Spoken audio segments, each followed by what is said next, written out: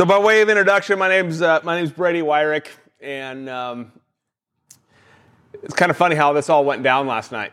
A couple of weeks ago when we were talking about this particular conference, I actually volunteered to speak. I told Kelly that I'd be happy to do something for you. And then she got back to me and says, actually, there's no time because Dr. Kevin Connors was going to be here. And trust me, you wanted to hear from Kevin Connors, not me. But last night, the call, text, whatever came in, and we're at dinner. And this is literally like 7:30 last night. Kelly looks at me and goes, hey, Kevin's sick. Can you speak tomorrow? Okay. So as much as I'd like to be like my friend Dr. Eric Balkavich and say, here's the principle and here's the study that backs it up, I just did not have time to go through and back up everything I said with the appropriate studies. So I'm going to allude to studies. I don't have the direct links to them in this, but they are there.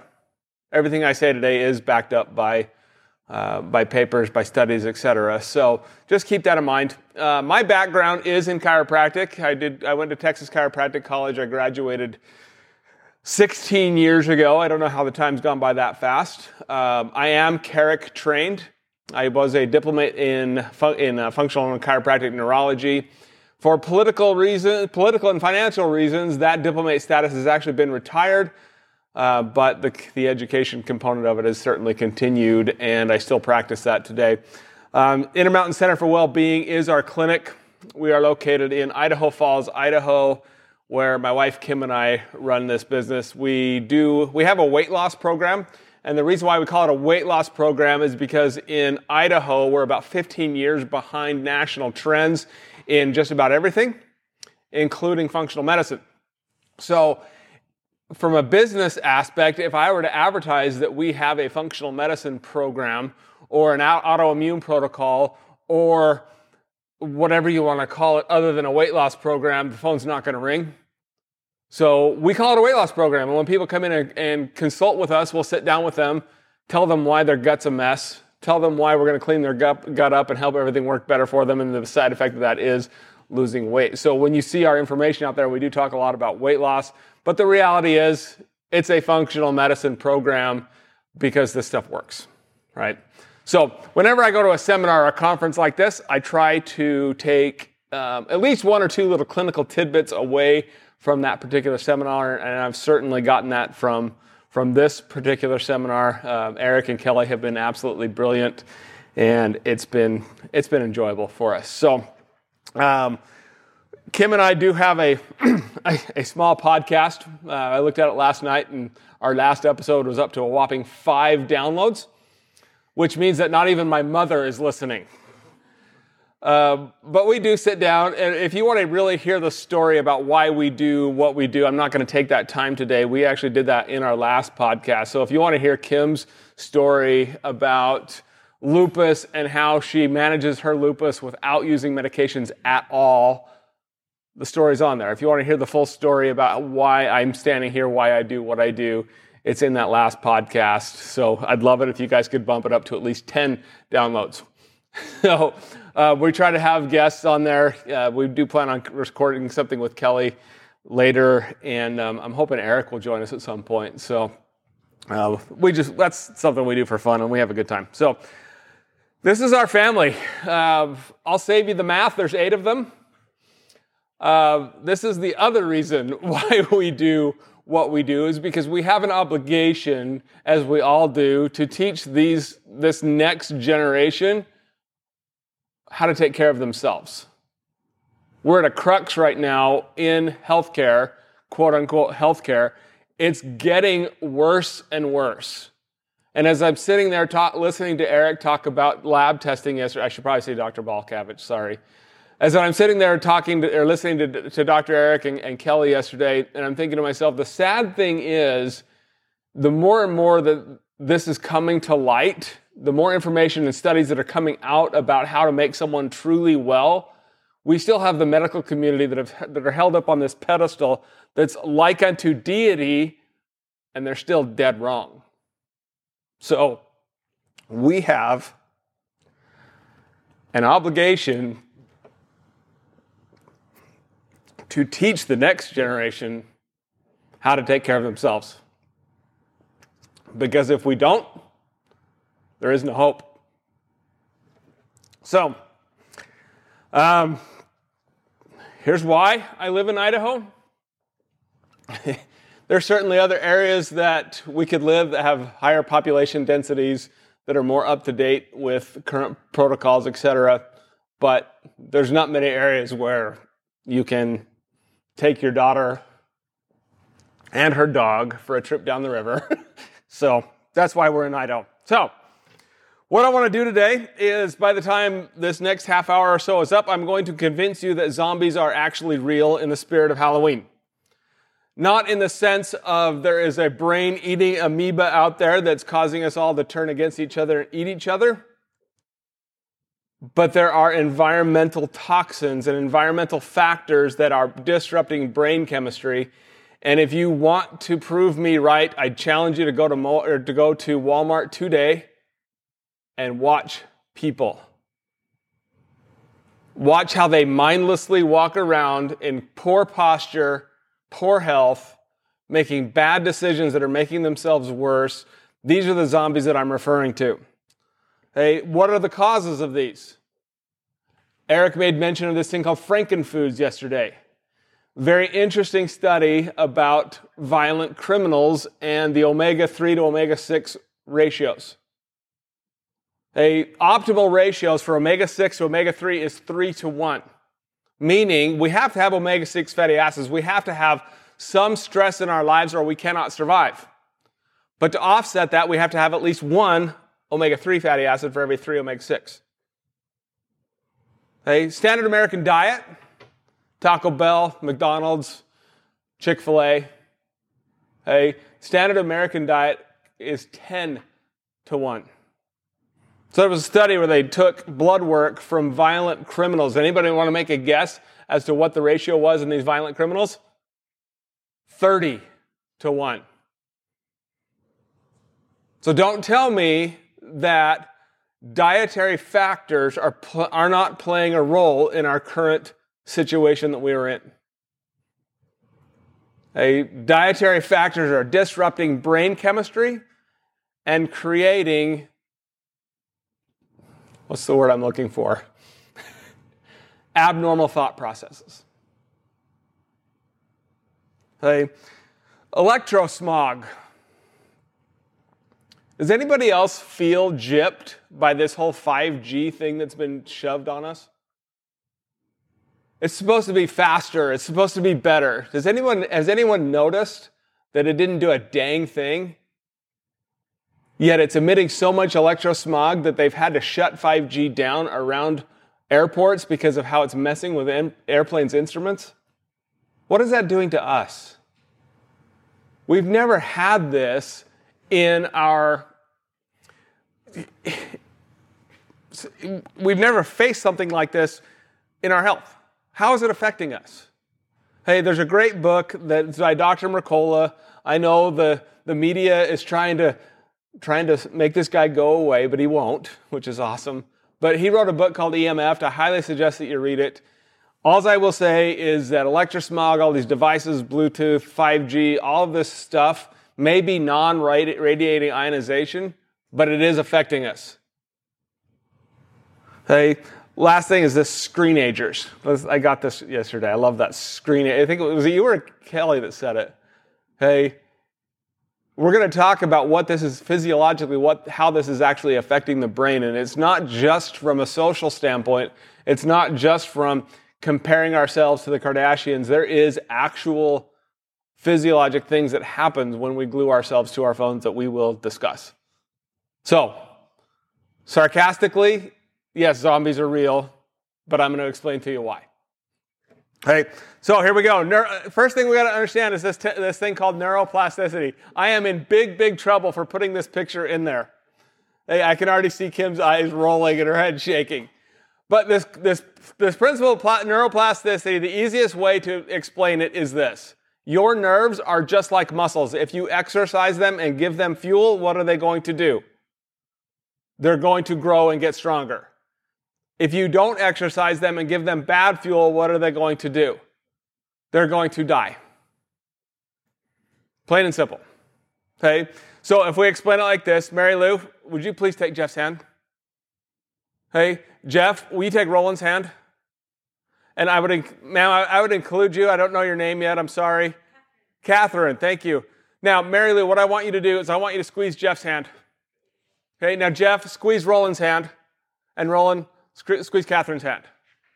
So if I have a system in our nervous system where Mary Lou is the end organ, and I have her send a signal through that chain, neuroplasticity says that the more we fire that chain, the stronger the signal is going to get. So if we want to make Catherine stronger, we have Mary Lou start the signal, and we repeat that process over and over.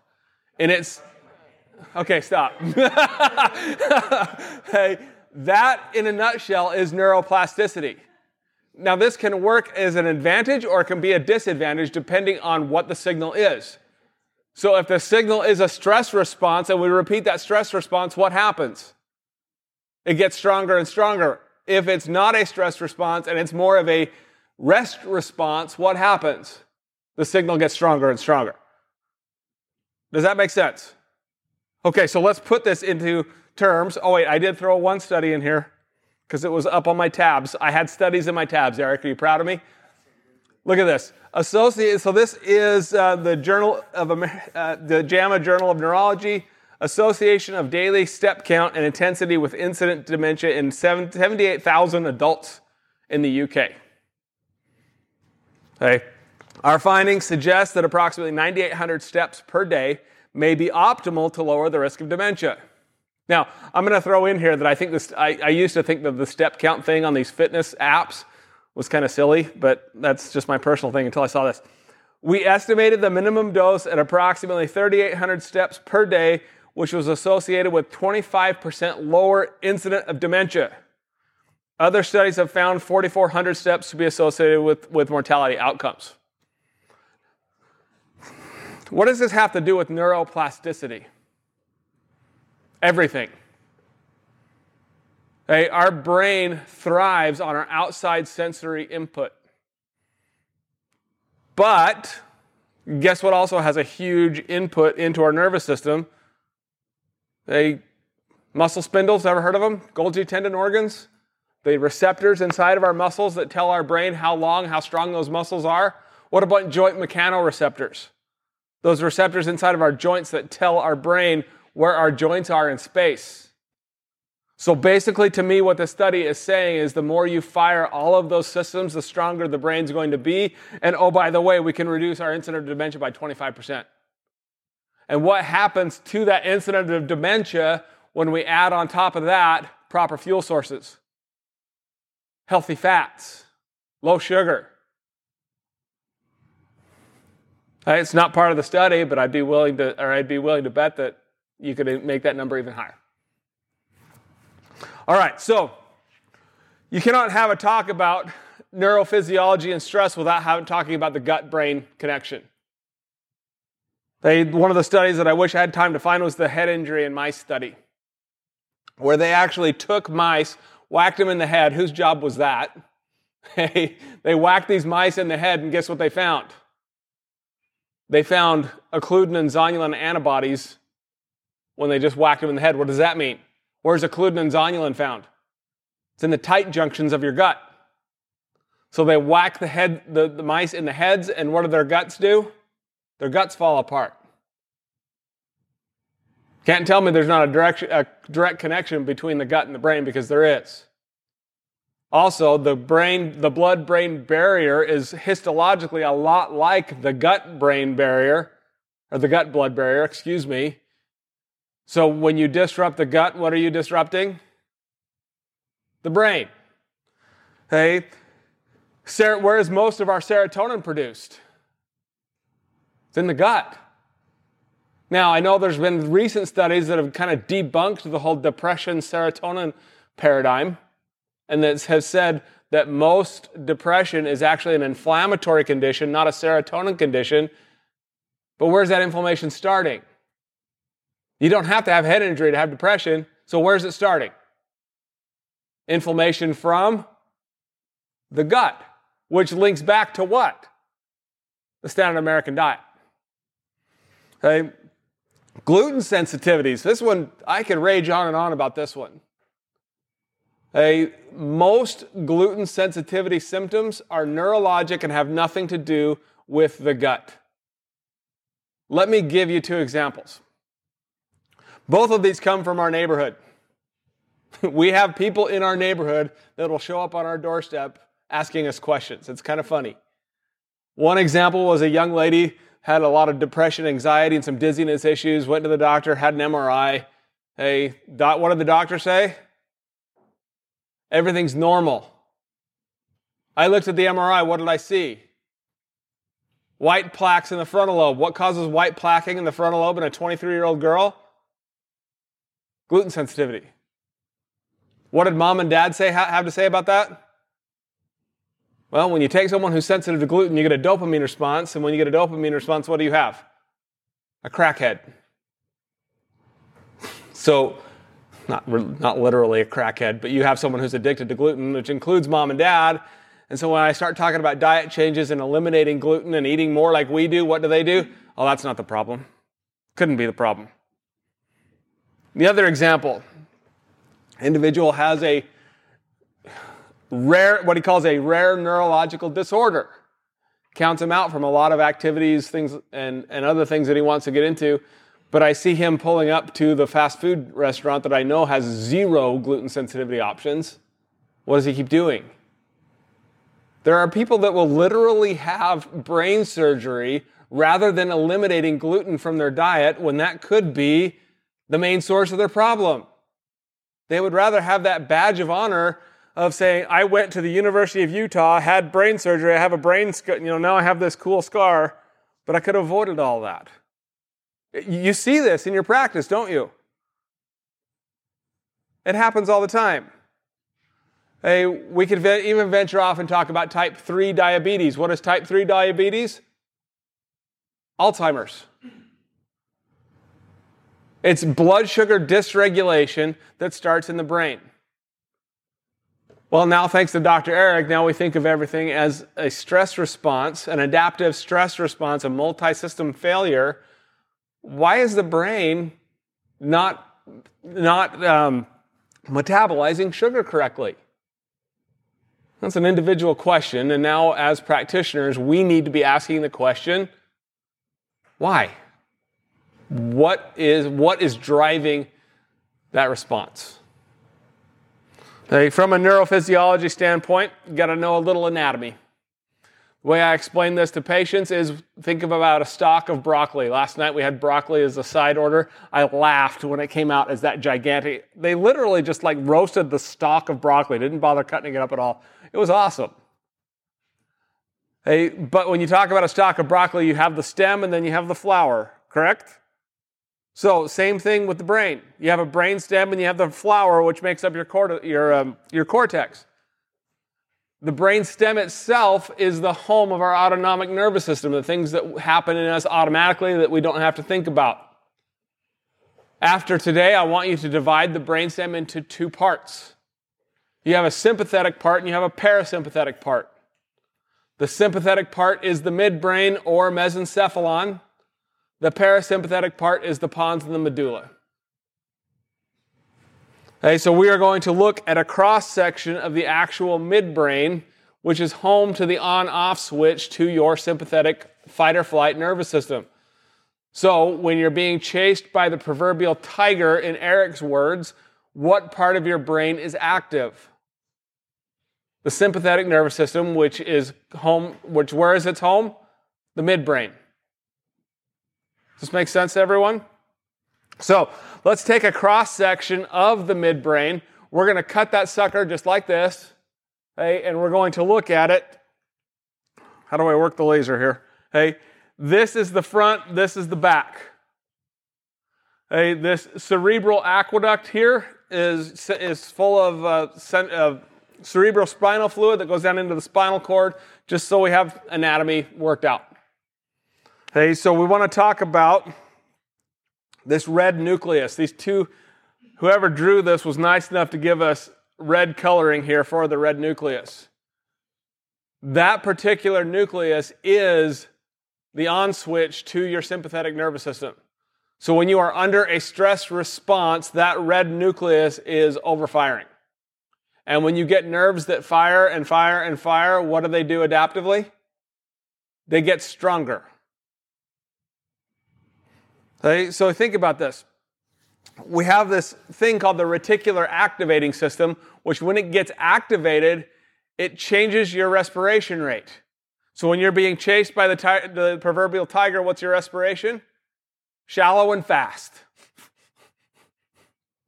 Okay? When we see these people that are chronically sick, how do they breathe? Shallow and fast. Okay? What is this going to do to digestion? Shut it down. What is it going to do to our sex drive? Shut it down. What is it going to do to our sleep? Non-existent. All of what you said yesterday, Eric, arises in the brain from those red nuclei. What else does that do? Let's talk about this blue light wind-up thing. The optic nerve has branches that terminate directly into the red nucleus. So when we pull out our phones and it's 11:30 at night and we're looking at this ultraviolet light on our phone, what part of our brain is that activating?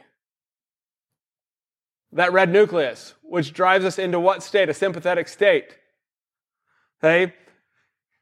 We have this thing coming from that red nucleus called the rubrospinal tract.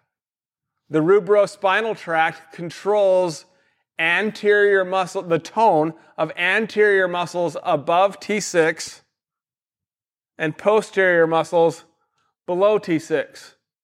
So you think about brain function. As brain function decreases, what happens to posture?